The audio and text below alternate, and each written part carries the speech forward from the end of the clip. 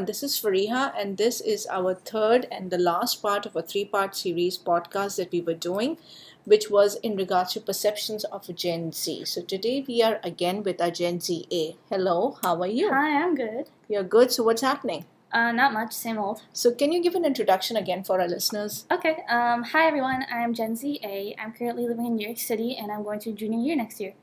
Great to have you back again here. Now, today we will be continuing a discussion about certain other aspects of our lives, your lives, everybody's lives in the US, and we are talking about inequality, which is a very big topic right now, currently in a political climate. So I want to ask you, what do you hear or what do you understand when you hear Black Lives Matter, when you see discussions, social medias talking about inequality, when you see people stepping out on Instagram and Facebook or Twitter or even in the news channel talking about how inequality is so common and rampant currently in every other part of a society. What do you think and what do you take from that?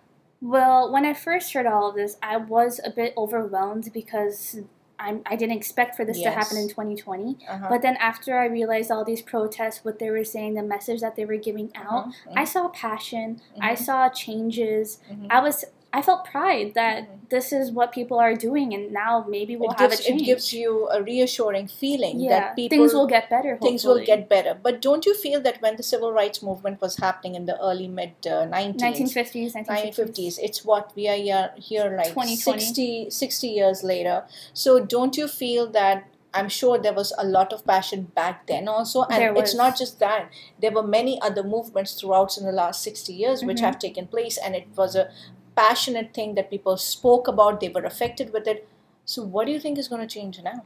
I actually have no clue what's going to change now because you never know what's going to happen. But it's a good discussion. It's a good decision. It's what good do, to be what aware. Do you think you're more aware? So what do you think the Gen Z is taking? Now, before we go on, I know that in protest and the discussions, a lot of younger crowds, the age group between 18 and 24 is being seen a lot everywhere, which is great. That means they're part of the conversation. Now, as somebody who's younger than 18, and I want to understand how was the discussion like among your group or your peers in your age group? What did they feel? What did you guys talk about when you see all these protests? It annoyed us as to why it's still happening today when it should have been when all of this should have happened years ago.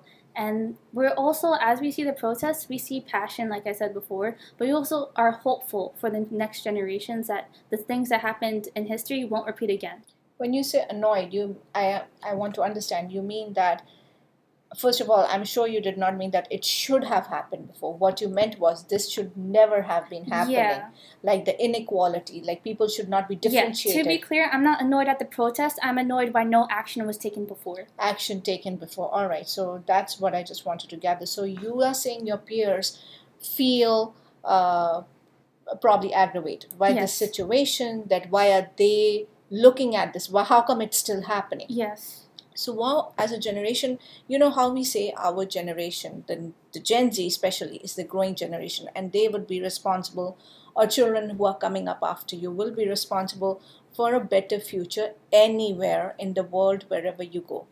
How would you pose that as a reflection or a take from whatever you have learned right now with the current protesting circumstances, whatever you read on the social media about it? What have you taken right now from?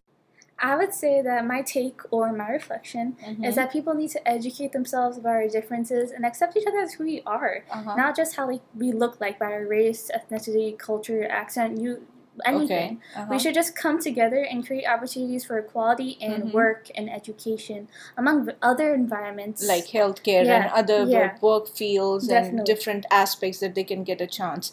And I also feel that this conversation should be done every so often as a reminder to all of us, not just teens, not just the Gen Z, but everybody, that we all have a right to equality. So that when if it's a constant reminder, we would know that not to cross that line. And so that we don't end up in a similar situation again, like we are currently dealing with. Like whatever was done many years ago, it should not be a constant pattern. We need to break the pattern. We need to have the conversation and we need to make a productive decision or productive measures out of it, how to improve it for our further generations.